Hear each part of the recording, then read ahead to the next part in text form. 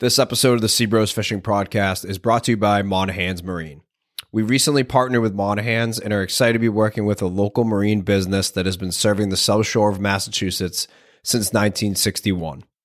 For decades, the crew at Monaghan's has been helping generations of boat owners with outboard parts, boat service, marine equipment, and fishing tackle. Their professionalism and passion for being on the water has made them one of the most reputable boating headquarters in the Northeast. Monaghan's is located on Washington Street in Weymouth, and they are currently a Jones Brothers and Tidewater Boats retailer and have the most well-stocked inventory of Yamaha outboards, parts, and rigging in Mass. The entire staff and crew of technicians have decades of experience, and as a recent addition, Monaghan's has built and rigged out a brand new 4,000 square foot offshore and inshore fishing tackle shop. They are fully stocked with everything needed for offshore canyon fishing, nearshore bluefin tuna fishing, striped bass fishing, and more. We're excited to be able to use this new space as a home base to maintain our own tackle and charter fishing fleet, as well as use it as a spot to film some upcoming podcasts and workshops. As a part of this partnership, Monaghan's has been generous enough to give all listeners a discount on anything in their store and facility. So when shopping at Monaghan's, if you use promo code MBG24 at checkout, you'll receive 10% off any purchase in their tackle or marine department. To learn more about Monaghan's Marine, their location, boat and engine inventory, or parts, visit monaghansmarine.com. This episode of the podcast is brought to you by Mass Bay Guides. Mass Bay Guides is our family-run charter fishing fleet that's based out of Scituate, Massachusetts. We've been providing anglers with the ultimate fishing adventure for over 20 years. Whether you're looking to put together a multi-boat corporate fishing trip, a trip for your family, or you're an avid angler looking to catch a giant bluefin tuna, our crew will do anything it takes to make sure you and your friends and your family have a great day on the water. To book a trip with us, please visit the Mass Bay Guides website, www.massbayguides.com. You can search prices, trip information, and get the latest reports and links to our social media pages there. You can also find us directly on Facebook and Instagram and just search Mass Bay Guides. This episode of the podcast is brought to you by Black Oak LED Lighting. Black Oak LED manufactures high-quality LED lighting at a reasonable price for the fishing, boating, hunting, and military communities. If you're looking to upgrade the lighting system on your boat, Black Oak LED provides many different options of marine-grade lighting, including cockpit spreader lights, LED light bars, undergunnel lights, and underwater lights. We've had Black Oak LED lighting on both of our boats for several seasons now with zero failure, zero issues. They're an essential tool for us to help ensure safe rides home to and from our fishing grounds in low light and poor visibility conditions. And their series of marine spreader lights are also a great tool for getting bait fish to school around your boat in the dark. If you're re-rigging your boat or outfitting a new vessel, check out Black Oak LED for your lighting systems. Make sure to use the promo code GIANTBLUEFIN for 20% off your order. This episode is brought to you by Afuera Coffee Company.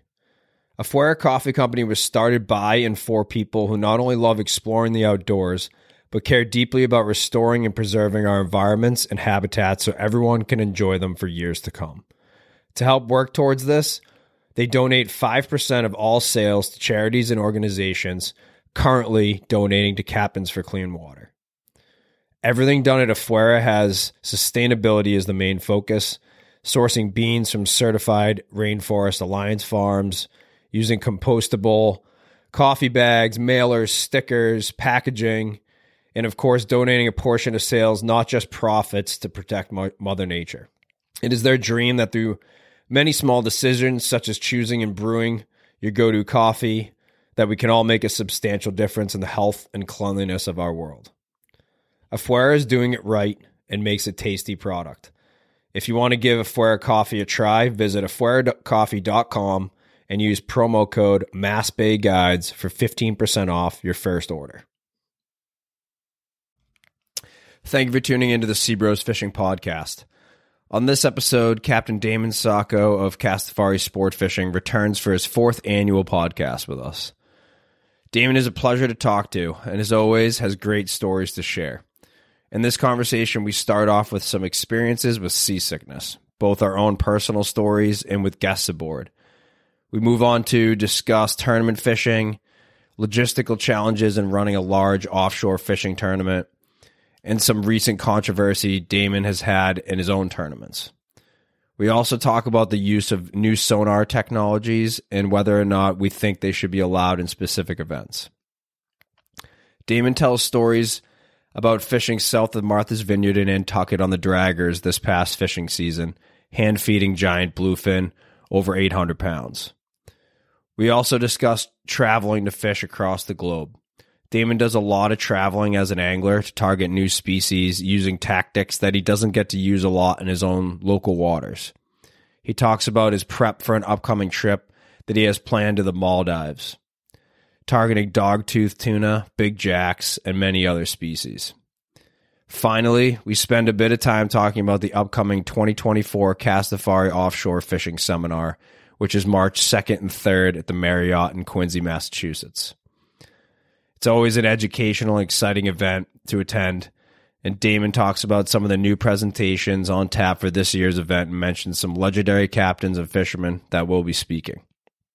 This is a great conversation. Damon's always a pleasure to have in the podcast studio, and as always, we learned a lot and shared a lot of laughs, so we hope you guys enjoy this conversation as much as we did. Without further ado, please welcome to the podcast Captain Damon Sacco of Castafari Sport Fishing.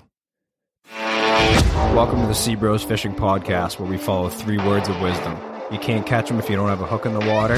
Always trust your instincts. And the last, you'll just have to keep listening. Stay tight.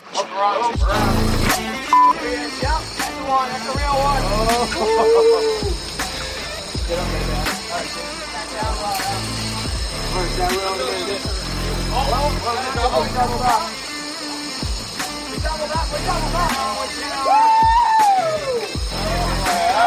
Am I coming off or what? Get that down. Don't get on that rock. So Emily was in Texas with my daughter for like 4 days, and I was with my son was home with me. Yeah, and she was just going for like a baby shower, and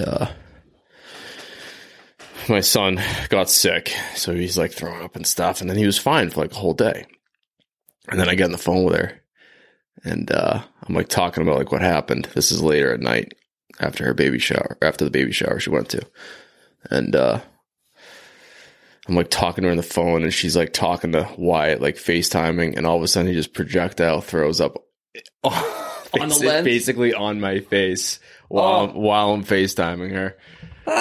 That's priceless. Yeah, that's when you want to be recording. I know. Oh my god, in Texas, that's pretty funny. Wyatt basically projectile threw up in my face while I was FaceTiming Emily. I was in Match and then Hunter.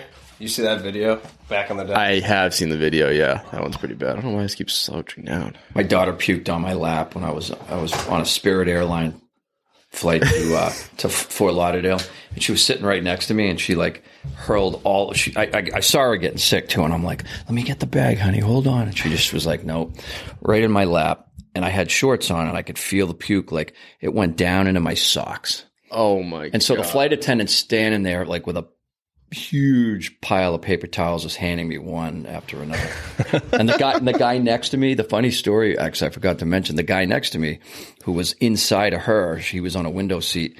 He was with his wife, and I had my son with me, and these kids are really young at this point. And I asked the guy, "Hey man, do you mind like trading the window seat with my son? He's by himself." And he was with his wife, and he goes, "No." And he wouldn't let me. What an ass. Yeah. And his wife was like, "Oh," she's like, "I am so sorry." I was like, "Don't worry about it." And then I'm like, "Payback's a bitch, motherfucker." And he's sandwiched in by a mountain of fucking cute towels. Holy shit. That's fucking funny. What's the worst seasick story you've had in the boat the past few years? So I had a scary. Do you guys know Eric Johnson from Green Harbor? Doctor. He's a heart surgeon. Sounds very familiar. Boat named Shaman.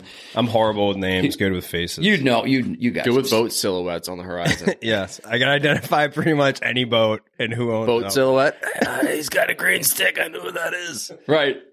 People know me because of my tower. I have that black bimini top. Yeah. But anyways, I was out. It was like 2 years ago. We were I forget who was maiden for me. I think it might have been Anders. We were fishing Peaked Hill, and this woman got really, really sick, and all of a sudden she just turned white, like really white, like scary white. Like I was worried about her, and I'm like, "Are you okay?" She's like, and then I saw the shakes, and then she was going in and out of consciousness, and I was like, we gotta get her back, and her husband was, and the bite was on, like Brett was next to us fighting a fish, and I think it was the morning that you guys came down from the bank. It was like 2 years ago in the fall, and I was talking to one of you guys, and you guys got a fish that day, and it was a big fleet. It was all on Peaked Hill. And it was late in the season. Anyways, the bite was on. And of course, I'm like, motherfucker, like I gotta go. So I call Eric Johnson. I'm like, Eric, what should I do? He's like, what are her symptoms? Is she shaking and dehydrated and going in and out of conscious? And I was like, yes. He's like, dude, call the ambulance, have an ambulance waiting for you and get to the nearest port right now. Oh. So I had to beeline it back to port, like in the middle of a great bite, and we dropped this woman off. And here's the crazy part of the story, though. The daughter went with the mom, and the dad stayed. And he was like, let's go back. He's like, let's go back out now. And then the fishing sucked. Yeah. Did she improve it when her feet hit land, or was it like no? She went on the ambulance. No. They took her right in. Probably brought her in and shot her up with like IVs and all that. Yep. She was in rough shape. I've never seen anybody get that, debilitated from seasickness. I've seen the shakes, but I've never seen in and out of consciousness. I've seen napping. Like next level. Napping, it is. Is different, but there's a term for it when you go in and out of consciousness. It's basically like you're fucked. Time to go home. Yeah. Wow. I mean, I've been sick. I've been really sick out there a few times. Have you? Yeah, back in the day, I used to get... Nick told me you get a little seasick from time to time. It happens in the dark. It's always in the dark when I can't see anything. Everything's moving, and it's got to be pretty sloppy. But we've spent some nights out there where I get migraines sometimes. And when I get a migraine and I'm seasick, I'm fucked, and I have to lie down or I'm toast. Weber gets seasick. Yeah. And Matt Channel gets seasick. Calling you all out, boys. I woke up, threw up, and then I was fine on whose boat were we on in the canyons? Larry? No. Oh, Rob West's boat.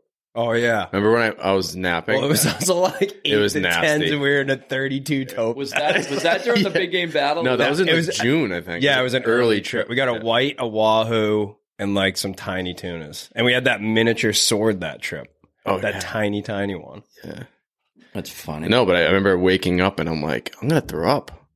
So I threw up and then I was fine. And I've had probably like a half a dozen times that I honestly think it's just from lack of sleep.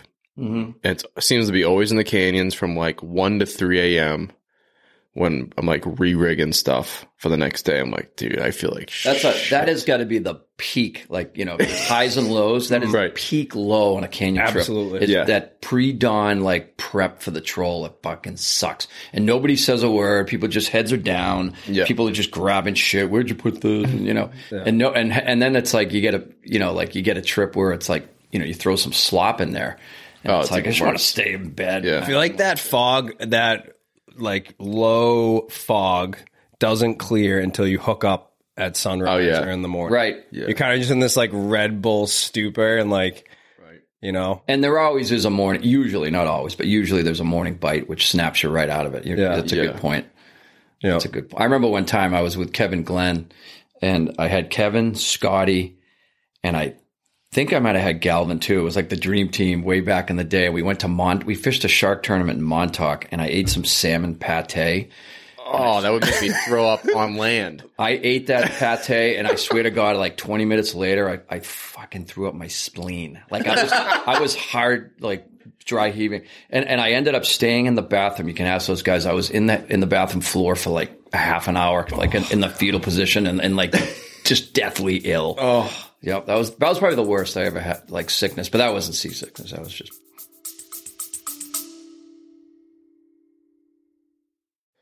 This episode is sponsored by Costa Del Mar. If you didn't know already, Costa makes some of the best fishing sunglasses on the market. They have a ton of frame options and offer a wide variety of lens colors. and their 580 color enhancing polarized lens technology is tried and true. We are big fans of their blue mirror lenses for our offshore fishing charters and their green mirror lenses for inshore. They've stepped up their game big time, and they offer a great new line of performance fishing apparel. We've been wearing a lot of it the past few seasons on charters. We've found that all of it's well-designed, comfortable, durable, quick drying. It can handle a beating. To check out Costa's great selection of sunglasses, apparel, and wide variety of other products, visit costadelmar.com.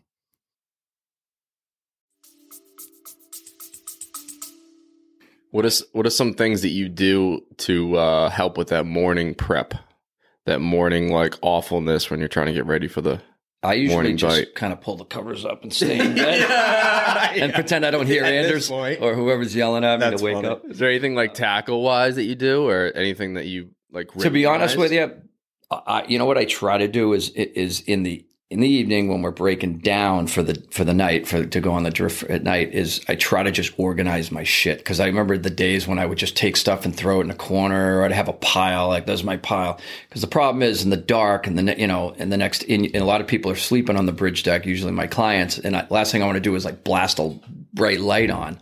So trying to go searching for shit in the dark. So what I do is I just make a morning tray and just try to organize shit. That's like the biggest thing for us is like trying to be organized. Yeah. You know, also having separate rods for the night makes a huge impact on how tired you're going to be later on. 100%. And especially with the sword rods, because that's what we're primarily doing at night. We're not really, unless the troll's been slow, and then we're like, fuck, we got to try to get some meat on the deck. But usually we're just sword fishing. So we use the 2 sword rods. We can use the floss loop and then leave the floss loop on the line and not have to like find it and clip it. And then, because the other thing is you get a lot of algae on those sword rods. And if you're, trying to get ready for the morning, you got to clean all that shit off. And the crazy twist you get at night, and then you're trying to put that in the riggers, and you're constantly like flipping over your tip top of your rod. Just clean, pain in the ass. A lot cleaner. Yeah, we have 2 straight butt 50s that we use for the sword rods, and it works out great. It's awesome. So last season, let's talk a little bit about last season.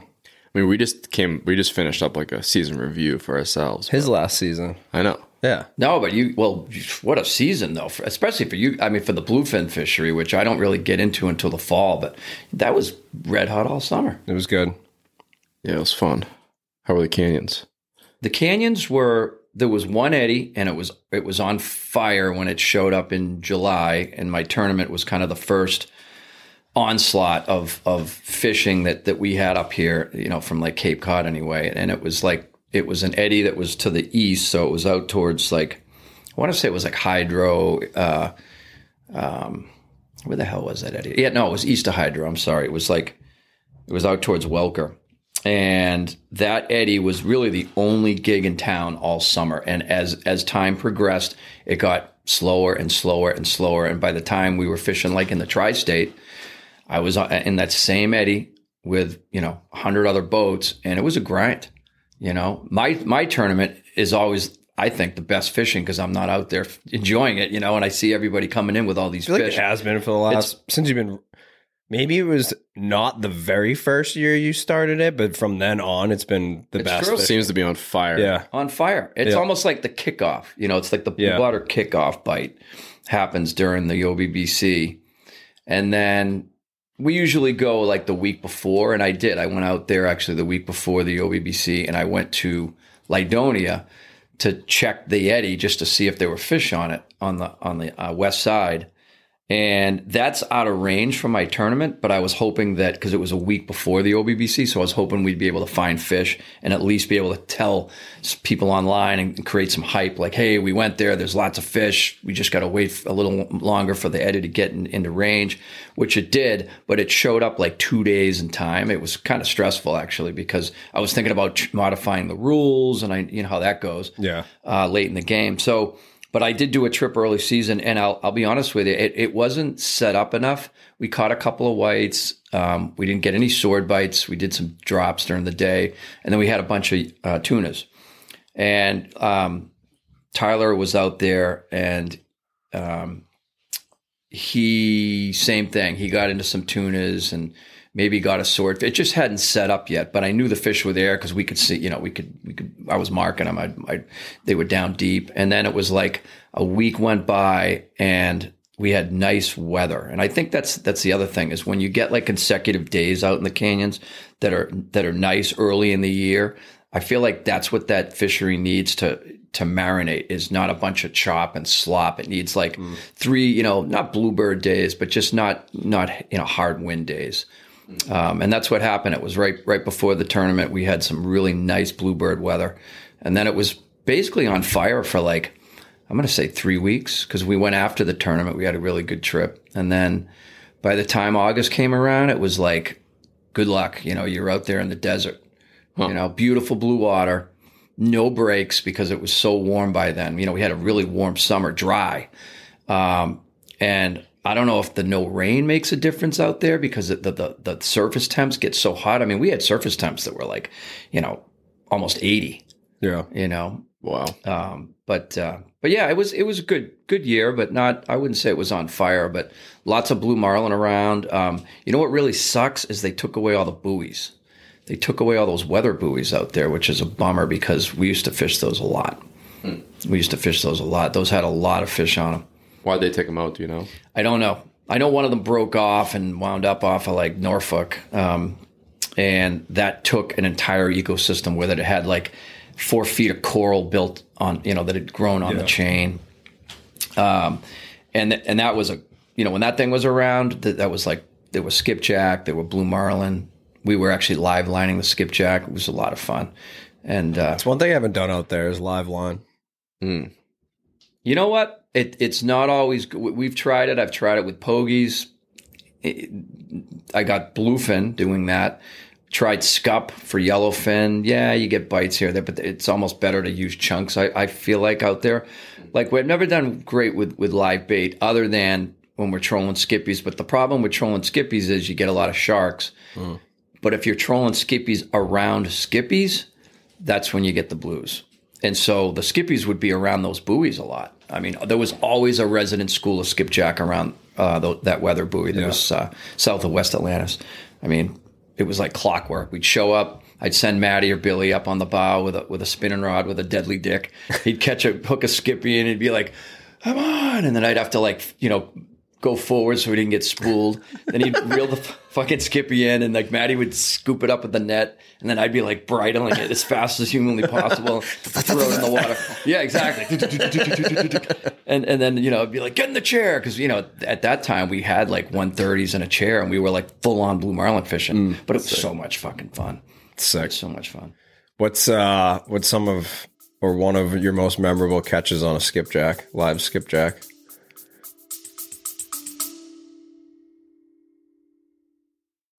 This episode is brought to you by Rodan Marine Systems.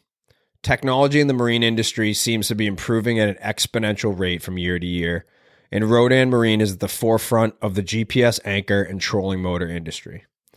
We've been running a Rodan GPS anchor on our 30-foot center console for a few seasons now, and it's been a game changer.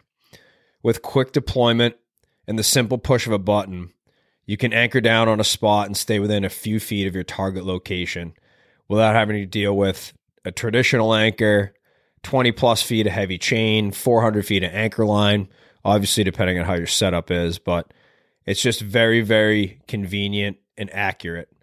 The fishing applications for using a Rodan are really endless. We find it extremely useful for both our inshore striped bass fishing as well as our offshore tuna fishing, and the customer service and support at Rodan is amazing.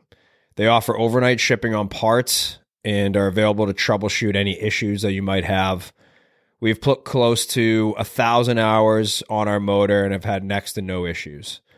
Any problems or questions that we've had, the team at Rodan responded quickly and has had parts to us the next day.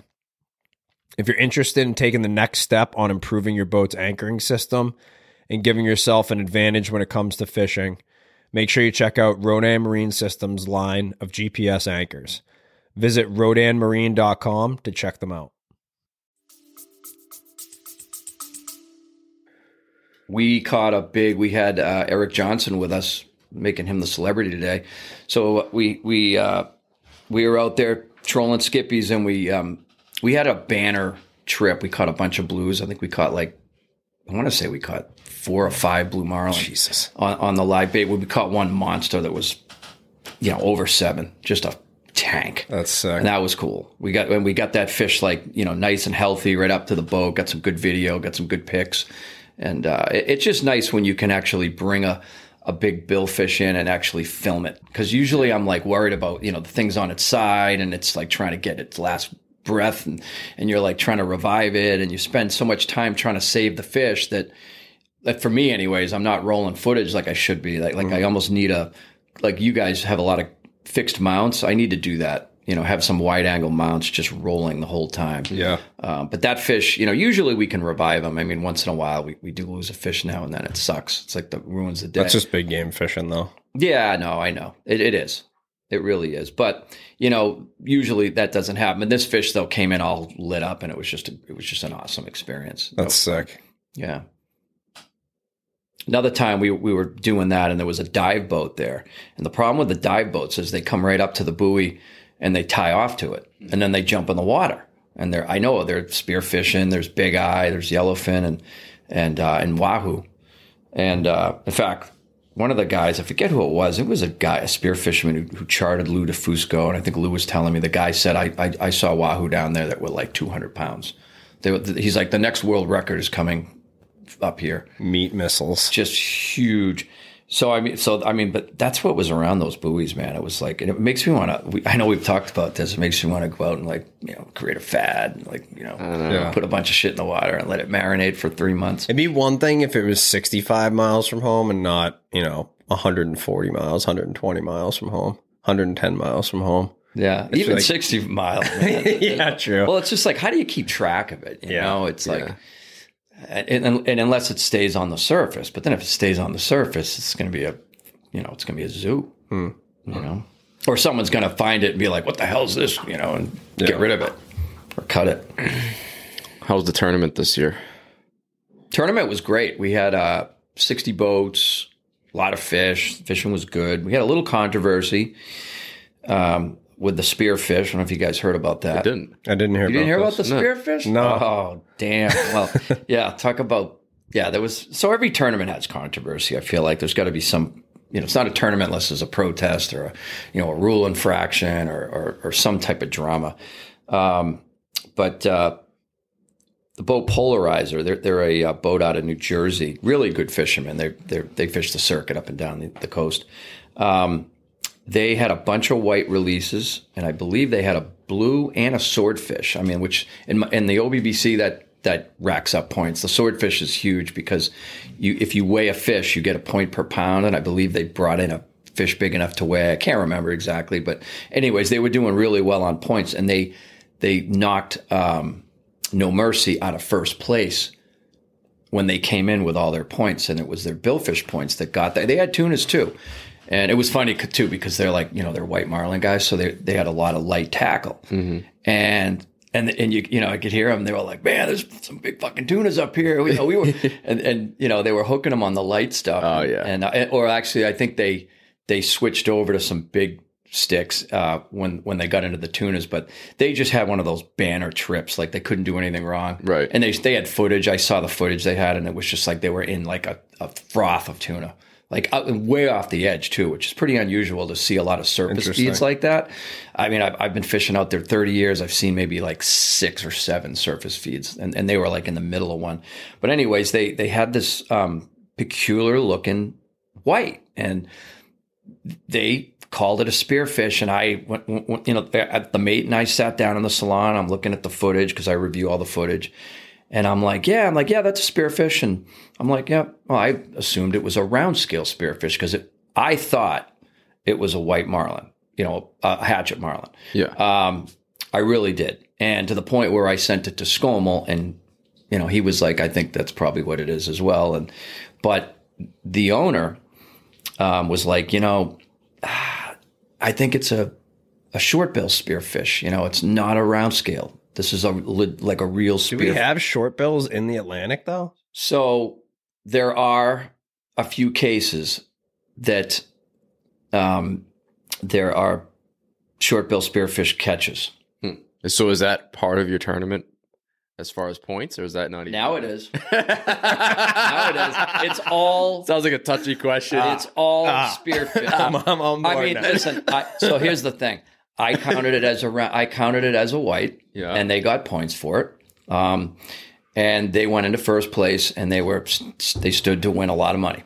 Yeah. They still won a lot of money, but they came in second after all this happened. But they were in first place, and the owner George Robinson calls me and he's like, Damon, he goes, that was not a round scale. You counted it as a white marlin. I'm just so you know, like we're standing by what we saw. Our assessment is a real spearfish, not a round scale. And I'm like, I think it's a round scale, George. And we were going back and forth, like 6 phone calls. One time, he was like in the middle of having dinner, and I'm like, I think it's a round scale, and then I'm calling Scommel. We're back and forth. So then Scommel's like, I got to call Jonathan Graves, like wrote the book on spearfish. And then next thing you know, Walter Golett, and every marine, like aquatic biologist was in this circle, like just bouncing around the ideas. I don't know what the hell this thing was. I don't want to cut you off, but would the spearfish bring him to the next level of points, or is it what was the arguing factor of it? It had nothing to do with the tournament.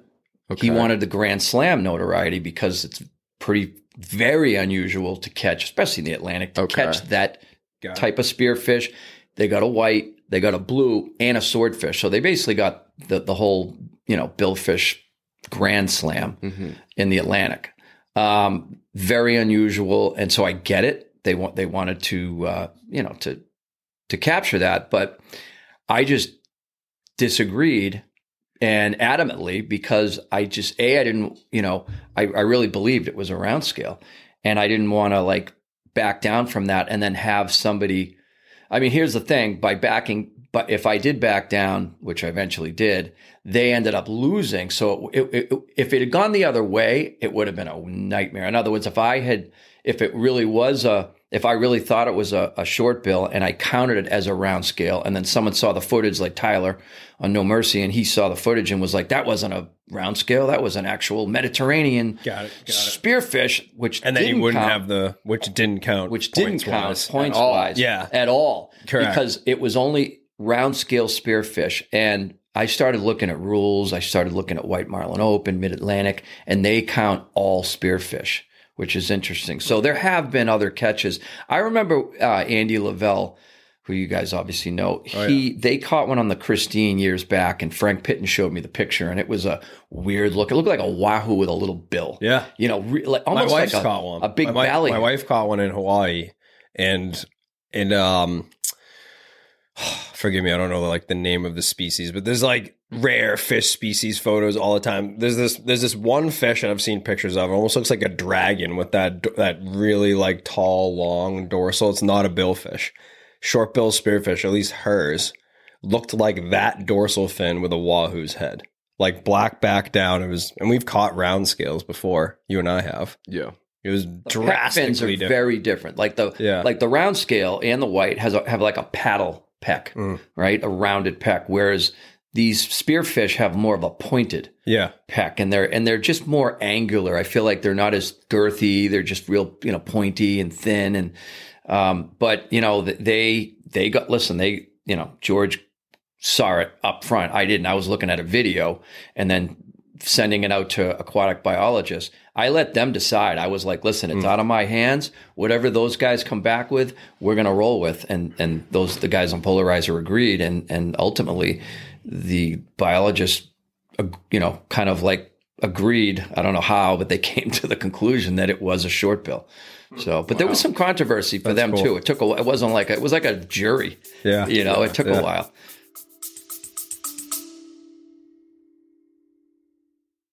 This episode is also brought to you by LT Marine Products. Since 2011, LT Marine has been designing and developing innovative, unique, and high-quality American-made sport fishing equipment. Taylor and I have known the crew at LT since they started. Chris is a great guy. We've been using every single piece of equipment that he's made over the last several years. His rod holders are extremely heavy duty and high quality. He has the machining equipment to be able to put your boat name on the face plates and do other custom work as well, which is pretty cool. And recently, over the last couple of years, we've worked with him to develop some new products that have actually been very popular amongst the Northeast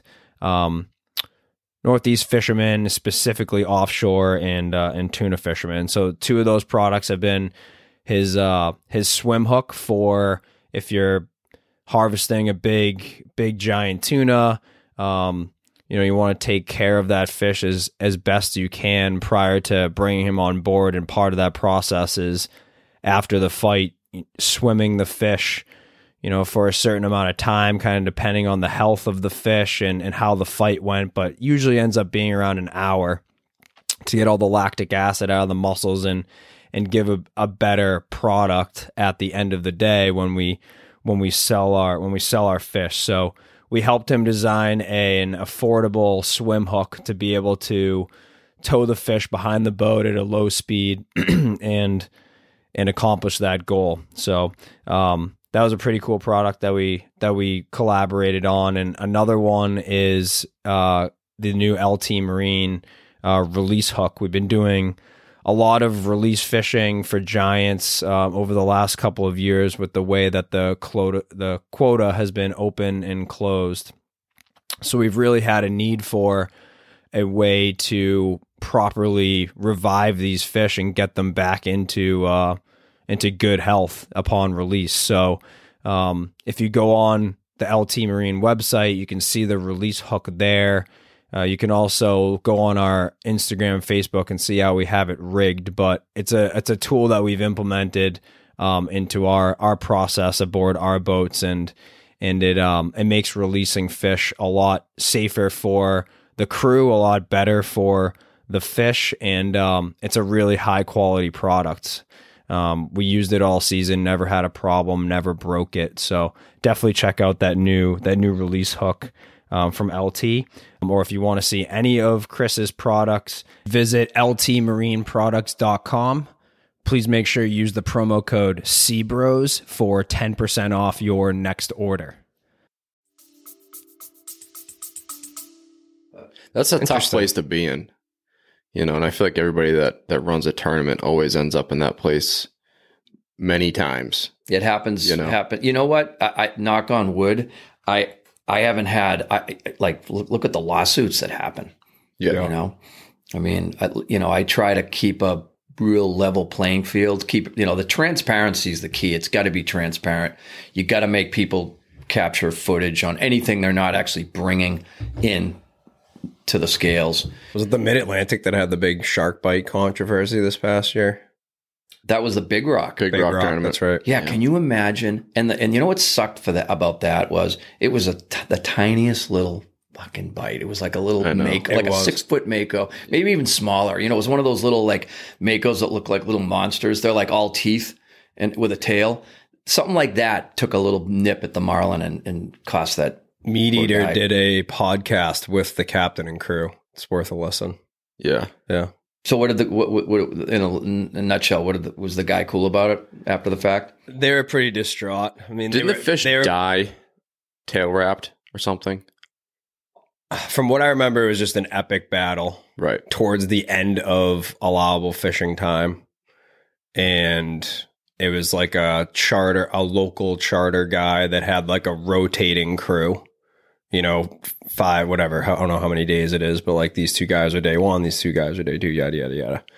And, there was no like struggle, like as if the fish were being sharked out. And then they didn't even notice the shark bite until they pulled it in. They hung it. I thought they hung it. I thought. Because it was underneath the fish. They didn't see it. I'd have to listen to the podcast again, but I thought he noticed something small when they came through the door, but it was also like hard to see because of how the fish was in the I didn't see it right away. Like when I saw the fish, I was like, "Wow, what a nice." But it was more with the rule. It was I might not be getting this 100% right, but like there in that particular tournament, like they refer to the IGFA rules. to the IGFA rules, but the majority of the rules in that tournament are tournament rules and not IGFA specific. Right. It's like one of the only. It's just for So there was a little ambiguity there. Because it's just for basically shark bites. Yeah, and it didn't spell out the rule in the rules. It just said refer to the IGFA. rule. Gotcha. From what I understand, Gotcha. Which IGFA, if there's any sign of a shark bite Correct. at all, it doesn't count. correct. Right. And I've had to disqualify mutilated fish. Happened to Nick on Opportunity. Oh yeah, It might have been either last year or the year before. They had just a bite, like teeth marks, nice blue, had to disqualify it. I had another boat that the shark ate half the fish. It was probably a big tiger, just ripped the thing in half. That sucks too, because that's out of your control, right? It's one thing if you hit a fish with the wheel, right? Mutilated, you fucked up. Steve Fernandez had that big Allison yellow bit and a half. Right. Remember that? Shark, Was that the Tri-State? I don't think he was fishing a tournament. That was out at like Hydro, and there were 3 or 4 boats that year that got into those big tunas, and he was one of them. And they were big fish, man. They were like 200 pounders. Yeah, they were fucking tanks, monster. And you know what? You know what's funny? I started thinking like those. I feel like there's got to be schools of those fish, residents, for the seasonal residents, big Allison tunas that are down deep. We caught one year, like years ago with my old boat, when I had the lures. It was like back in like 2004. We caught like 100, I think it weighed like 138 pounds, and it had the big sickles on it. And that was the last one I've seen. I know Galvin got one, and there's been a few other boats that have gotten into them. But they must live out there. Like there has to be, it's just not a lot of them. Yeah. And I don't know if they're down deeper. Yeah, Walt Gallette's showing the biomass of yellows that we pick from and how it migrates. And you've seen some of the photos of the Allison yellows in the areas where they do go. It's like there's no way they aren't there. Right. There's no way. It's just like when there's small bluefin around with giants. You got to catch 4 shorts to catch your giant. Even 80 inches and 115 inches. Right. Maybe they're down, maybe they're down deep with the big eye, maybe they're just in certain areas, maybe they're off the shelf. We just don't maybe I would love to troll. My dream is when I hit the lottery is to troll to Bermuda and just see what the hell's out there. I know Cookie Murray's done it a bunch of times. I remember the speculator came rolling in out of like a ghost out of the middle of nowhere. I was out at beach and I was the only boat out there, and I see this this tower come in from the east. I'm like, what the fuck is that? And speculator coming in. It was Cookie coming in from Bermuda. That's trolling. And I know they got into a bunch of blues, but there's got to be like big Allisons out there in the open ocean too. I mean, once you're in the stream, you're in the stream is the way I look at it. I feel like the fish don't know whether they're what latitude. Yeah, I mean, the conditions are correct. Correct. Yeah. Yeah, we got tarpon off Chatham now. Yeah. Tarpon off Chatham, white marlin. I know. Did you hear in the canal and in the bay? Sailfish in the canal. Sailfish in the canal. The tarpon that I swordfish saw in January on Jeffries this year. Oh shit! Yeah, really? On a party boat. I don't think they caught it, but it was swimming around the boat. Wow. Jesus. There were tunas seen like the other day off of New York. There was some caught locally when it reopened for the new year. Who caught them? Do you know? I don't. I just know it was a couple bites, couple of fish. That's nuts. Yeah, I mean, is it more nuts that they actually caught her, or the fact that they fucking went fishing in January? Right, exactly. I mean, I went in December and I thought that was bad, but January, no, thank you. I just, and you know what? It's just I feel like that's the trend though. It's like a later start and a later finish. Agreed. Although, you know what? Not with actually, I shouldn't say it with the bluefin, but because I remember like Tuna Fest was in June for years and it was on fire. Small fish. But then that went away. The fish didn't start showing up until July. But I feel like lately, I don't know, in June, have you guys, like on the bank, have you seen? It's been slower to get going. Yeah. This year was pretty good the end of June. Good action. Southwest Corner was good the end of June. There were a few fish on Middle Bank. I harpooned a little bit with Jeff in June and we saw quite a few fish. Did you? Yeah. Well, all like packs though. There was no herd. At least the day I went and talking to him and stuff, there was no like massive biomass. It was just like pack after pack after small pack. packs. Yeah. Interesting. Mm-hmm. We were just talking about That shit is addicting. Yeah. You talk about like I you love to do it. getting into hunting and like you know how addictive it is. And Yeah. that shit is like crack, dude. It's I bet. insane. Just that different perspective of these things after doing it rod and reel for so long. It's hard to explain. It really is. I watched the fish look at him on the pulpit, like swim under him and look at him while like he missed. He should have hit the fish, but he missed. And there were like 3 fish to his left and 1 fish to his right. I'll post the video. Maybe I'll have George post it while I'm narrating here. But one of them, he throws, and one was kind of deep off to the right. And when he misses, these ones take off. And it was like this one wanted to try to get with the others, and in doing so, it just like rolled, like Looked right sideways, looked at him, and just stayed under him, like. As he's trying to pull back the harpoon, I'm screaming at him that the fish is still there. Takes a shit and takes off. Like being able to see stuff like that, Wild. just body movements and behavior, and watching them go down and get the bait and then push them to the surface and then, you know, blow it apart. And then you see them milling for a few minutes and then you get your shot and then they do it again. That's cool to see that, to get that bird's eye perspective. It really was. And then seeing like just being up that high for a whole day in our waters, being able to see that transition line in the tide and where they like to feed in relation to that transition line. Yeah. Just it learned a lot. Like you see that line coming through on anchor, but it's a completely different thing to see it for like almost a mile in this direction and a mile in this direction. Right. That's cool that you can see them feeding. So you actually saw like bait balls being pushed up. And then they'd go away. And then like within 20 to 30 minutes, you'd have them up. Wow. You know, soldier formation, digesting, whatever. Right. And then you have your shot, and then they do it again. And it just happened in and around the tide changes, just like the rod and reel bite. Just like the rod and reel bite. Yeah. It's interesting. It's funny how you know, dependent, how significant like the slack is with bluefin, but not so much other than blue marlin. I have noticed that blue marlin do have like a cyclical feed out there, like time wise. Yep. I learned that way back in the day when I was fishing the Nantucket Anglers tournament. It was the billfish tournament back in like late 90s, early 2000s. And those guys would all the old timers were like, yeah, they bit on the slack. And I'm thinking to myself, like how the hell do you determine tide out there, you know? Yeah. And then they were using It's like trying to figure out tide in Florida. Right. Yeah, right. Up, down. No, up. There's 2 ups today. Two Then ups. there's 3 downs. Right. There's a cross perpendicular current. There's but like it, honestly though, and they use Davis Bank as like as kind of the medium, and then you just add on or subtract whatever you want. But that's kind of your base. But there was a pattern with blue marlin feeds. Interesting. Yeah, especially during the moons when there was tide ripping. If you could handpick, I know DeCavia talks about this a lot. He talks about it every time he presents at your seminar. But if you had to pick a moon phase to fish, like multi-species moon phase, generally we've had good success out there. Right before the full. Right before the full. It's For the canyons. Yeah. For the canyons, right before the full. Yeah, it's just I love the full moon can be good too, especially at night, but always good usually good for swords.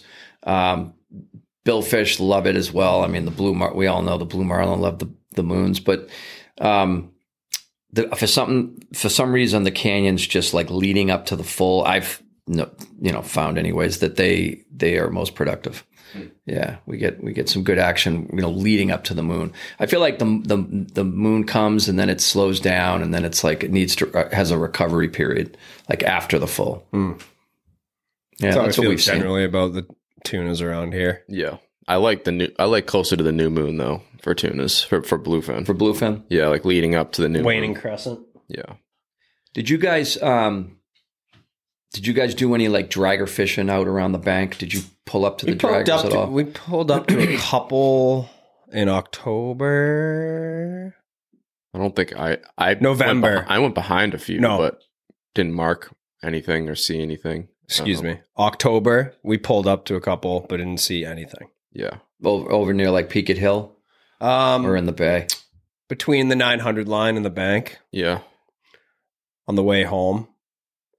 We were kind of like They were seeing them. They were seeing them, yeah, but we never like. They were in there. really I know saw any people of them. who fished on, all over the place. I mean, the Chatham thing got out of hand because there were a lot of people that shouldn't be doing it there. There were guys pulling up and I saw a Ron's hanging from one of the birds on one of the draggers, literally swinging around, hanging there. So somebody casted a Ron's at the dragger. I mean, can you imagine hooking a fish? Yeah, the thing's just gonna sit there and eat. That's not gonna do anything to it. Spinning rods around a dragger in general. You're gonna, It's not gonna be short. It's going into that net in about 7 seconds. But that was cool. There were that many fish though, man. It was like there were fish everywhere. I mean, we saw fish. In fact, one of the talks we're going to do at the seminar is like the inshore giant fishery and like all these spots holding fish really close to shore. I mean, Noman's had fish off and on, and the word got out in August, but that wasn't the only time they were there. And the word got out in August, though, and there was I want to say there were like 60 boats on top of the Southwest Ledge. So you guys know that ledge. It's not that big. It's I don't know, 20, 15 acres. And it's only 60 feet of water, and literally the mackerel there. I've never seen so many mackerel. It was like there was a biomass of mackerel that just lived there for like a month. It was wall to wall. Kind of like the screen in the fall, in December. The mackerel. When was this again? August. Off of Noman's. This was in August. August. We still had it in August. Yeah, I'm trying to think when it left. October. Late September, October. That's when you were fishing chapstick mackerels when I was in PEI. So you guys saw a depletion of max? Yeah, but it was not a depletion. Also correlated to a northeast blow, though. It was 100% the northeast blow. Like there was a bazillion mackerel, giants. And then the sand eels got pushed somewhere. The sand. I don't know exactly what happened. We had a northeast 3-day 40 mile an hour blow. When was that? In September? I can probably late September. I was away. Yeah, we had nice weather. You had shitty. It was weather. right when you left for PEI, pretty much right before PEI, actually. Right before you left, and you were nervous. Yeah. About PEI. Right. That's right. And then you had like some west-northwest days or something. And it was good. A couple days on the bank, and then the bait was gone for like 3 weeks. Wow. Yeah, gone. All little tiny tinker mackerel, but we got our biggest fish in the year on like a 7, probably not even 7-inch long, like the length of this, whatever this would be. Tiny big. Little mac. Tiny mackerel. I came home from Canada. I know we talked about this with Ben, but so I left it. We were fishing like mackerel. Yeah. And I came back and Ben's like, save that. And it's like, what? He's like, I swear that's the size, dude. That's the size. Like, I leave for 2 weeks and my mackerel leave. I'm like, what the fuck? That's funny. Yeah. Oh yeah, they were tiny. We were fishing. We were fishing in the bay one time, and it was pouring fucking rain, like off and on. And everyone's inside the bridge deck, and my mate Kid was out there, and I'm like, Kid, we need a whiting. We need a whiting. That's what the bites are on, because all we had was max. And so it's like pouring rain, and Kid's out there, and he's like jigging away, and all of a sudden I see the rod tip, So he's like, I'm like, reel it in slow, because he wanted to be like, I want to get the fucking thing in so I can get out of here so I don't get soaked. I'm like, reel it in slow, and he's just getting pummeled with the downpour, right? And he gets it up, and it's this fucking whiting that's like 6 inches, tiny little fucking whiting. And I have this like 8/0, gorilla. I don't even know what I was using back then, but we zip tie it on with a little we used a little zip tie back then, but instead of bridling it, but the hook was so big that it like pulled the whiting sideways. Yeah. And like, I remember him like dropping it down, and I was like, well, it's better than nothing. And it fucking came right out of the hand. The bite came right out of the hand. Yeah. So, I mean, like you said, like, elephants eat peanuts. Correct. Yeah. What was crazy is the bait source was like that up in Canada while it was going on down here. We were seeing the exact same things. I don't know, as the bird flies 800, 700 miles away, 600 miles away. So the mackerel down by you were gone at the end of August? So here's what happened. They inundated, and it's funny because the claw had mackerel too, but they were scattered. It would be like you'd be drifting, and all of a sudden you get into them, and then you drift another 5-10 minutes, and then you get into them. Whereas Noman's, it was like you couldn't even get the sabiki in the water. I mean, there was just wall-to-wall bait. And then what happened was I feel like the mackerel got maybe pushed in and corralled, and that's why the tunas were there. And then they were gone. And then the whales were there too, by the way. So the whales probably had more to do with it than the tunas. But the tunas came in and cashed in. But then there was gone. It was like a ghost town. There were no mackerel. You couldn't even catch. Tommy Howe was out there at one time trying to catch a mackerel, and he couldn't even get baits. But my question is, where did all those mackerel go? Because the mackerel left, fish left, but then the fish came back, and there were giants inside Nomans, between Squibnocket and Nomans, busting on bluefish. And so there was a little secret bite going on there. And I mean, that's, shallow water, 60 feet of water, abutting like 10 feet on a sandbar. But there were so many bluefish, and that's why those fish are in there. Did the tunas go from like a herd on the mackerel to packs on the bluefish, or was it still the same amount of tuna fish? I think the amount of tuna fish that was there when those mackerel were there was exorbitant. There was a shitload of fish. And the thing is, the Claw had fish. Cox's Ledge had fish. I remember they were bluefin from basically Muskeget Channel all the way to Montauk. They were, and the windmills, check this out. So I was fishing the tri-state, and then I like I told you, it was slow. We got some fish. We got a bunch of yellowfin and a couple of whites, but we didn't, you need a big eye to win that tournament. And so we were kind of, frustrated, tired, and we were just about to leave to go back home. And I get a call from my buddy Carmine, and he's like, you got any bait left? I'm like, no, not really. I said, my drunk crew was Buddha and Big Mike and Jimmy. they caught a bunch of squid after I told them not to. And the live well was chock full of these giant, Block Island squid. And I'm like, I looked in the live well. I'm like, I got some squid. He goes, get out there to the windmills. It's on fire. And so we went out, 3 miles out front of the island or behind the island. And there was a fleet, and there was just bent rods everywhere. And it was out of the hand bites, like just so many fish. That's like crazy. Stupid fishing. And it was like that off and on. Like, you just had to find them. The mud hole had bites off and on. Like, they were just that many fish.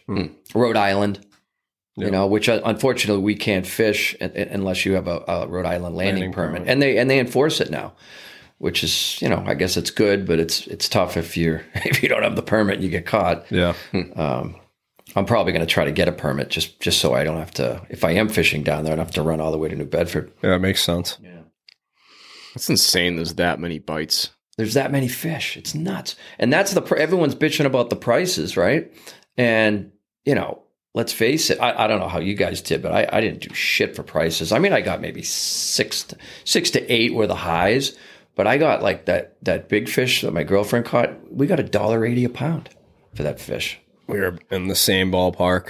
A couple that were like 10, 50, 11 early in the season. We had $12. Most of it was like $4 to $8. That's great. $12, man. That's but it was like a school. 80-incher. So I feel like you get the same price for no matter the size. You know what? The small fish were better for me too. Yeah. The ones we were getting at the Claw and south of the Vineyard were better priced fish. We need more people in the United States to want to eat bluefin tuna. I feel like there's just a stigma around it, and no one markets it, and it's amazing, and you can do so much with it.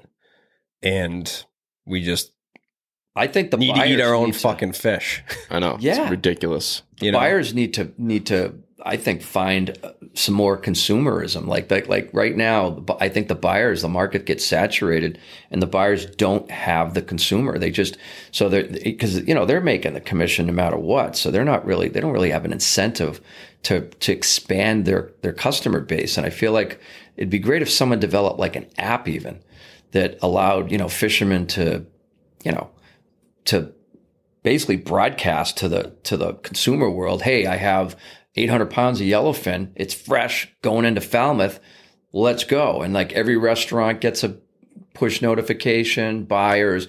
I feel like we're not utilizing the broker system effectively, like the fish broker system. Yeah. We're not, I call Red's Best and they're good. They distribute all over the world, but like, if you want to sell, yellowfin, it's hard. I mean, unless you have an in with somebody, or Big Eye or which is insane because you tell a few friends that you have yellowfin, they're like, hell yeah, I'll have some yellowfin. Everybody loves yellowfin. You know? You leave a cooler full on the porch, pick it up whenever. It's gone in less than 12 to 24 hours.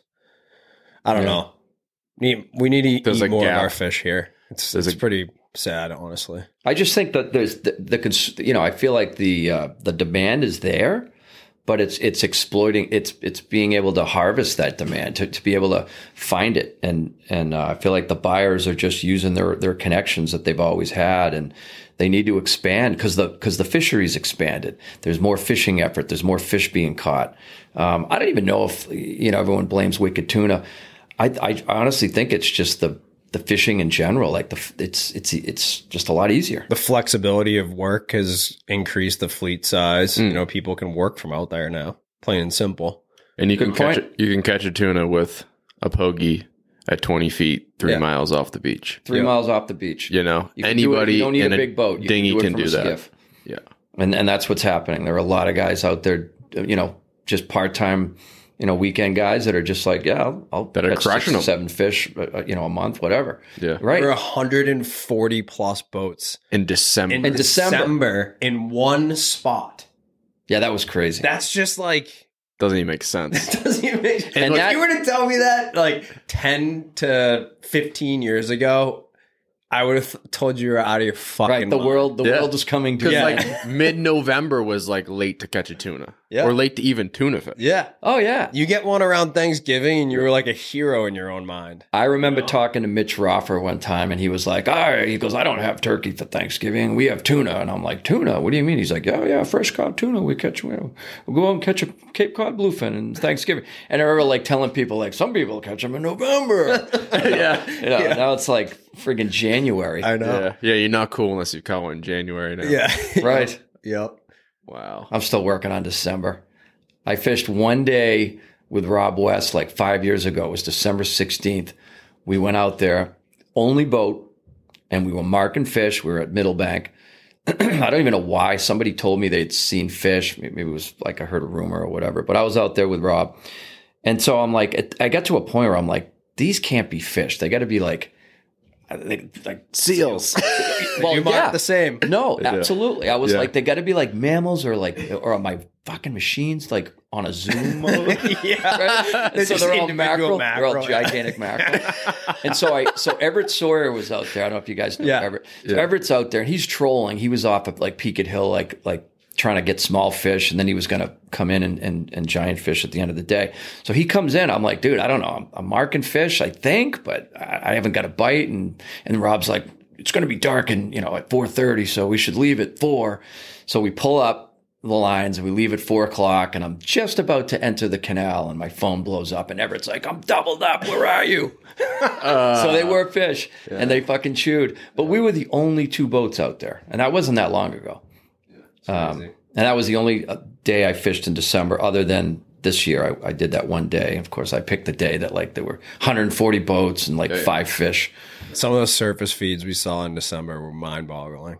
I heard it was insane out there. Like it was insane. The first day was silly. Absolutely like insane. It kind of like nothing really was going on, and then like I think we got one of the first bites on that northern edge. The bait was good in the morning. It was pinned. You could tell there were tunas on it. Yeah. And there was just like singles, doubles just in the bait in the dark. Right. But as soon as that fucking sun came up, it was insane. It was mayhem. No shit. Yeah. Like, literally, if you didn't catch one, you just put another rod out and caught another one. Like if you didn't land one, you just put another rod out and you were on again. But it didn't if you lost them, if you didn't have your fish by 10 or weren't on by 10, it was pretty much over. So it was a morning thing. Yeah. Now, were you guys fishing like north of the fleet? Because some people I heard when you were up there. Okay, it was because I talked with not really far north, just the northern side.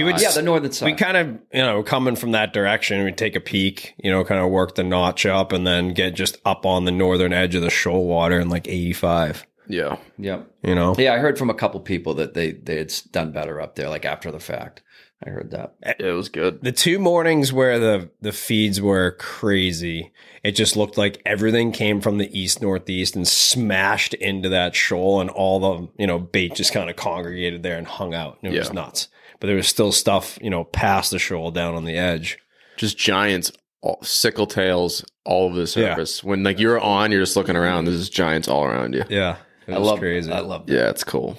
The birds were cool too. I mean, we hadn't really seen, the Shearwater, Right. white tern madness for most of the season. Yeah. So to see that felt pretty good. A little bit peaked.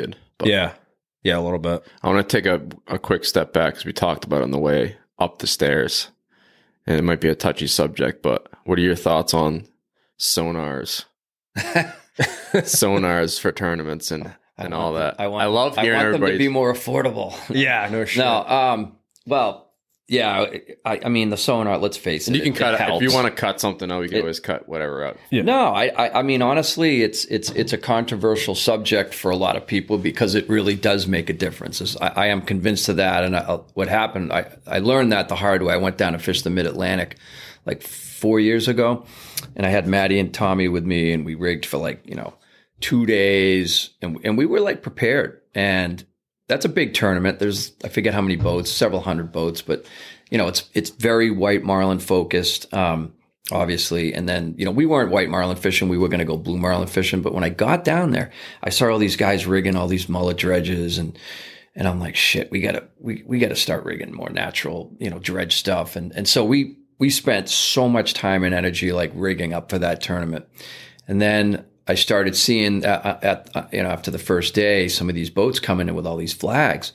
And I walked over to one of them, and the captain actually came over to me and introduced himself. And I was like, "Hey, nice day. Where were you guys?" And he's like, "Oh yeah, no, we got one bite, and I had him on the sonar, and we stayed with him, and basically I went and looked on the bridge, and he showed me he had recorded the actual fish and showed me like how it worked. And you can, once you get a bite on sonar and you're marking packs of whites, because a lot of times they're in packs, you can stay on the fish, and you can, instead of guessing like which way did they go left or right, sonar allows you to just stay on the fish, and you can keep catching fish while you're releasing fish. You're on another fish, and then when that fish is coming in, you're on another fish. And that's how boats like slay the whites, is they capitalize on the pack while it's there. Makes sense. Then they might not get a bite for 2 more. It's not like the sonar is going to just tell you, we're going to go from fish to fish to fish to fish.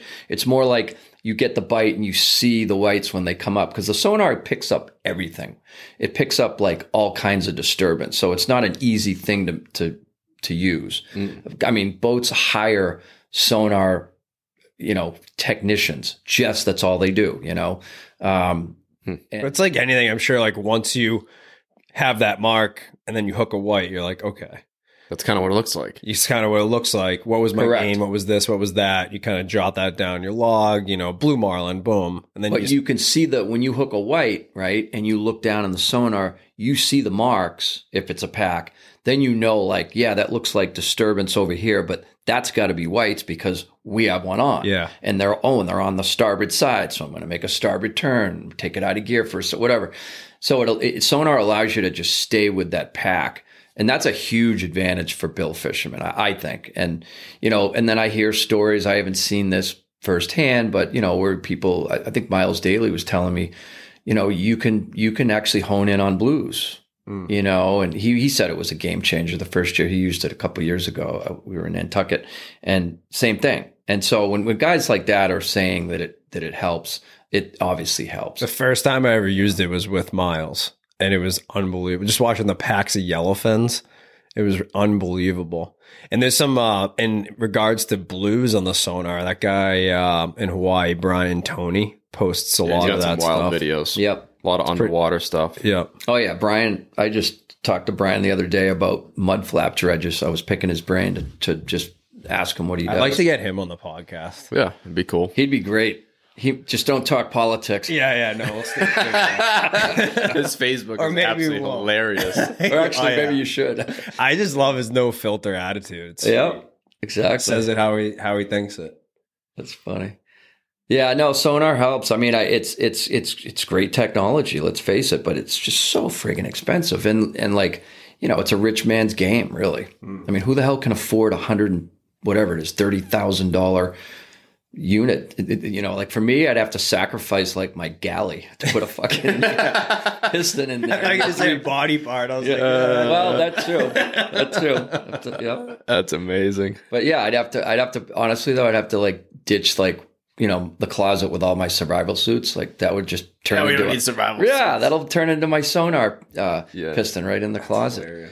Because it's it's a big device and it needs room to It'll evolve quickly. I wonder. Yeah, I was just gonna say. I wonder what it's gonna look like in 20 years. Oh yeah. Oh, it'll. Is it gonna be like plasma TVs that like they'll go down? Fraction. That's of the what cost? I think. That's what I think. The poor fish aren't gonna have a chance in 20 years. Yeah, no. Yeah, we were just talking about underwater trail cameras Yeah, for tunas. I know. You imagine? Brings me back to the going fad. east today. Yeah, a fad with a transducer and then a receiver at the surface, and you're just like, marked 5 on southwest corner, AE. marked 20 on northwest Right, hey, corner. Oh, like, let's go there in the morning. Hey, Joey. Yeah, exactly. They're back. Yeah, it's time to go. Yeah, I know. That's Soon enough. It's definitely coming. I want to try to get some underwater footage just in general because we don't really do a lot of it. We have GoPros and stuff sometimes on the deck, but like it'd be great to just get like some hardware that would allow us to look underneath. Especially like you see those dredge cams, and where you see the marlins coming in and feeding or whatever.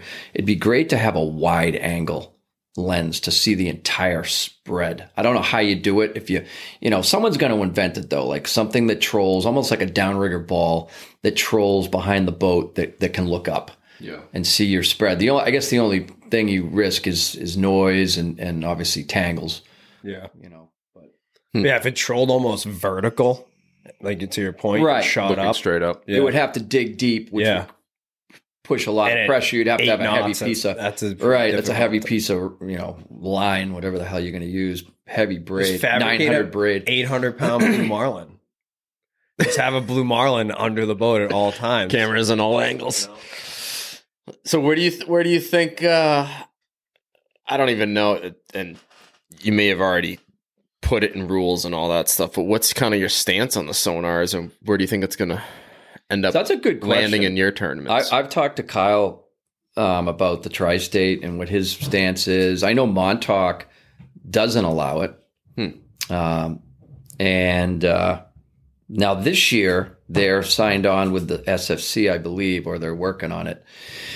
So the SFC will have the OBBC, the Montauk Challenge, the Tri-State Shootout, the White Marlin Open, and the South Jersey Yacht Sales. So there's 5 tournaments right there in the Northeast. I think all of those tournaments but Montauk allow sonar. I allow it. I've thought about doing, so this year we're adding a small boat division. We've had a big push for that.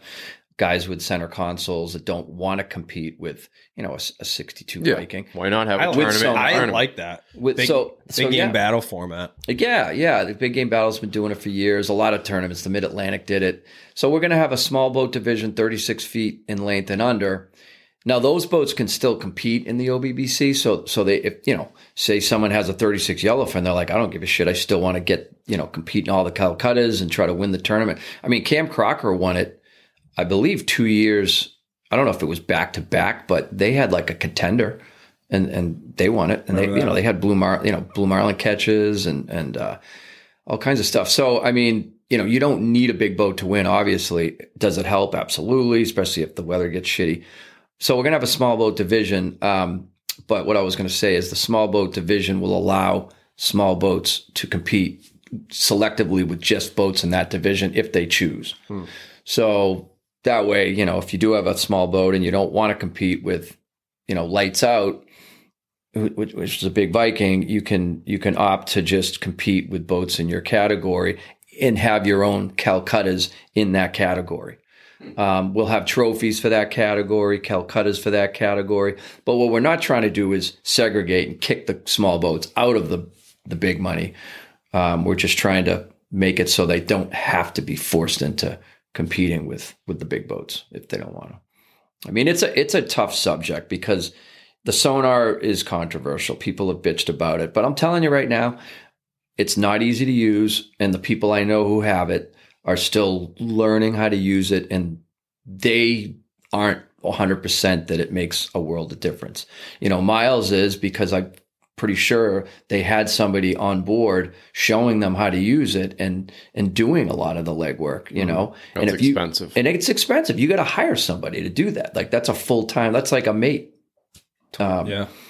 So, and not everybody has, funds to throw around like that. So, I mean, it'd probably destroy my brain if I had a sonar. I'd be staring at it. Talk about seasickness. I'd probably be nauseous after like 10 seconds because I'd be looking at that thing the whole fucking time. Because that's the thing. You got to stare at it. From what I understand, you really got to pay close attention. I feel like you need to work your way up to it. Like you can't just buy a boat and have fucking sonar. Like, right. Well, you can do anything with money, but I understand. Right. But like talking about fishing and becoming a better fisherman overall, like I feel like you're just going to kind of do yourself a disservice, or you're going to work backwards. You shouldn't be allowed to have sonar if you're just getting into That's just my rule. Because you're so jealous of having sonar. 100%. I can't wait till this. Unfortunately, though, what dictates that is income. Yeah, correct. It's like you're allowed. If you make $6 million a year, you're allowed. Yeah, totally. Yeah, that is tricky. And the problem is it can be solved with money. It's like having a better set of reels. Mm-hmm. Unfortunately, like the guy with the Talicas versus, the Squalls are probably going to be able to pitch at white marlin better. Yep. I will say this. We're going to talk about this at the seminar too. It's just, the significance of like real weight. Tackle weight and how when you're in the bait and switch game and by the way, that is a blast. We started doing it this year. Just basically trolling dredges and some long baits, shoots or whatever you like. And maybe something up the middle, but like really just focusing on your dredges and maybe a couple of nakeds, but like being able to convert. So when those blues come in or whites, I could care less about white marlin, to be honest with you. But when you're fishing a tournament, trying to get points, but the blues come in, I picked up 250 Talicas, 4 pitch rods, and I'm having Zach build us some 2 7-foot pitch rods. And you really need a longer rod for a pitch, I've learned, because it helps you kind of get outside the wash. Makes sense. Yeah, it makes sense, and so I've been kind of looking into like the way the guys are doing it, and a lot of them they're not always using natural dredges either. I'm noticing that a lot of guys are using just like artificial dredges with, electric reels, not trying to do it by hand. I know they're expensive. The LPs are what we have. They're not cheap. That's another point going back to the sonar. You're right. It's a money game. But you know what? They're awesome. You set them. And the beauty thing about the LPs is you can have a setting where like you hit the button and the reel remembers where to stop. So the dredge comes up, boom, stops and hangs. So now when you're hooked up and it's a fucking fire drill, you got 2 dredges out. Someone's job on my boat is just to hit the buttons on both dredges. Like that's the first thing, just to get the dredges out of the way. Because you leave a dredge in the water, we've done it. I think I had one of the dredges I bought from you. It was like $400. It's like, and I'm like, no. That was back in the day when we were like tying them to the cleat. And then like, you forgot about the dredge. Dredge. Remember fishing? I see a piece of line down. Yeah. On the towpath with Rob, he would just scream dredge. As soon as a bite. Like, not like what side the fish is up or anything, like rods on, dredge, just yelling. Hilarious. It is so important though when a billfish comes up to get that, at least that side, out of the water. You got to get it out of the water as quickly as possible and get a bait back there as quickly as possible. Yeah. And when my point was, I got sidetracked, but if you have a light rod, like a straight butt rod, like with like the Talicas are, I mean, again, they're not cheap. Yeah. They're really expensive reels, but they're the best, and they are perfect for the pitch game. And so we were using 50 Tiagras, and that's kind of a cumbersome reel to like bang around, especially when you have a teak rocket launcher, which also costs money to have resurfaced every few years. and so, you get like these rods being flung around the cockpit, but I mean, when you have a nice light reel, it's so much easier.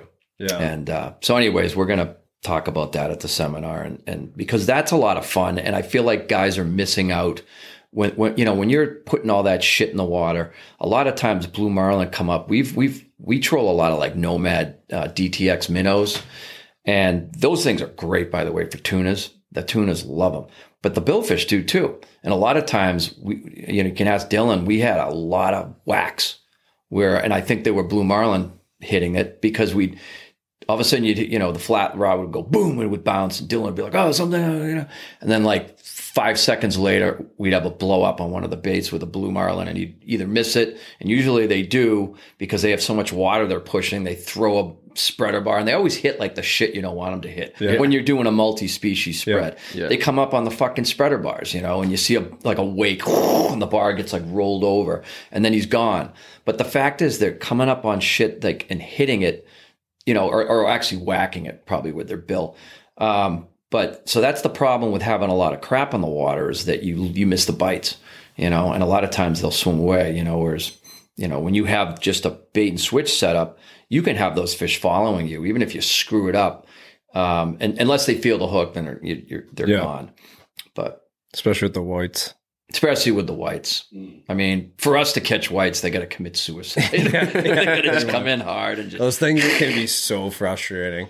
They're very frustrating. Unless you have a circle hook, a small circle hook too, like a thin circle hook, and you're doing it right. Like I was talking to, I don't know, it was Tim Richardson, someone who's been in the game for years, just explaining how when you do, set the hook with a circle hook, and in the troll game, the bait and switch game, you literally have to go like up when it's time to set. It's like click, click, click. It's not like set the hook with the drag lever, even though you're not doing this. It's the same inertia because the boat's doing 8 knots, and if you just go up like that on the drag, it's the equivalent of doing this. And a lot of times, and we learned the hard way. Ask Billy.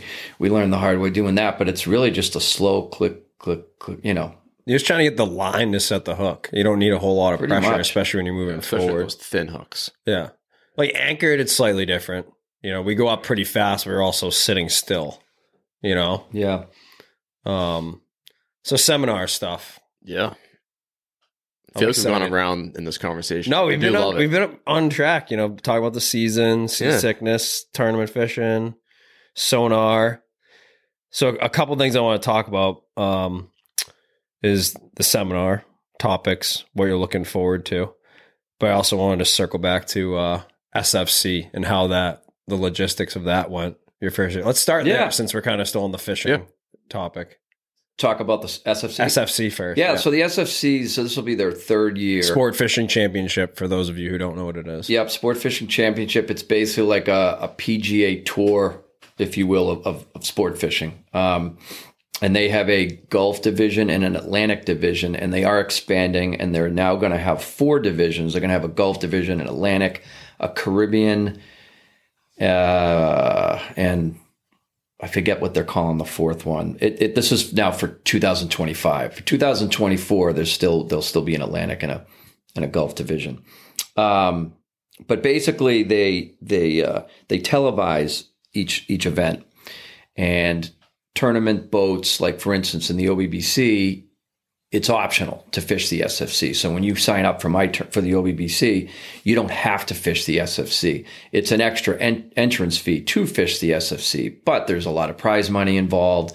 They had a $1 million prize, overall winner prize, and then they also have species prizes, big as Big Eye, which I'm pretty sure Gypsy got, and that's $50,000. Then it's big as Mahi, $50K. So they mix it up, and so they create some incentives. And I think they do a really good job in the way they carry out the rules.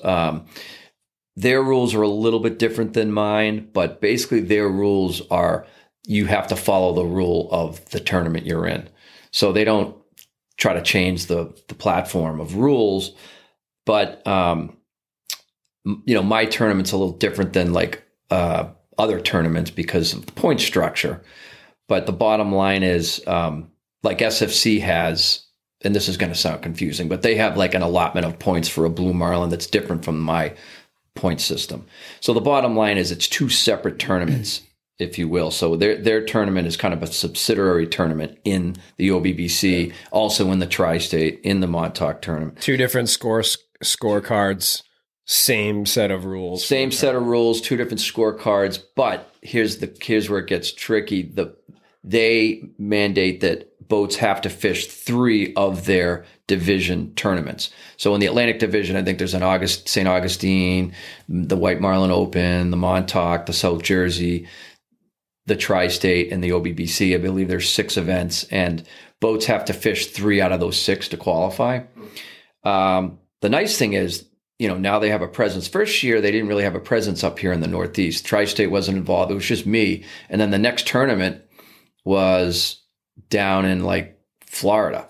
It was South Jersey, and then there was Florida. So it was tough the first year. Not many. I only think we had 1 or 2 boats that tried to fish all 3. Now we actually have a slew of boats that are fishing the circuit, which is great. And there's prize money for that too. So if you win the Atlantic Division, there's, I think, $100,000 prize. So they're trying to beef up the incentives without going too crazy, because they obviously need to survive and make money as well. But I guess if I had to say how's it going, it's going well. I mean, they have a professional crew. Their production's great. They don't get in people's way. They put cameras on a lot of the boats that fish the SFC. Like in my tournament, I think they put cameras on all the SFC boats. And everybody had great things to say about their production staff. They, like I said, they didn't get in the way. And they do a nice job filming. Their production quality is really good. Yeah, it's good stuff. But, I guess the flip side of it is it does create for me. So it creates some extra work, because now you're trying to, I'm trying to kind of educate the boats that in the OBBC on what the SFC is trying to do, what they're trying to accomplish. And, because I'd like to see more participation. I'd like to see, I think we had 6 or 7 boats in the SFC last year from the OBBC. It'd be nice to have 20 boats, but they don't really need that. Because I'll tell you, with a small group, it's kind of fun because you get to know the crews and the boats. Sometimes you see, I remember watching ESPN back in the day, they did like a billfish circuit, and there was, some big tournaments, and it was you didn't really get to know the teams. Yeah. Whereas the SFC, they're good about kind of profiling the people, builds a story, personalities, less videographers, the smaller the group, Thank you for listening to this episode of the Sea Bros Fishing Podcast. If you'd like more information on today's guest, products that we use, or other podcast partners, please check out the description for this episode on our website, seabrosfishing.com. For information on our tail and fish artwork commissions, or to order our hats and other products, please check out our website or shoot us a message on Instagram. Make sure you check out our YouTube channel, give it a like and subscribe. And finally, if you want to book a fishing charter with us on one of the Mass Bay Guides boats, please visit massbayguides.com and call the office to book a trip. We appreciate you all.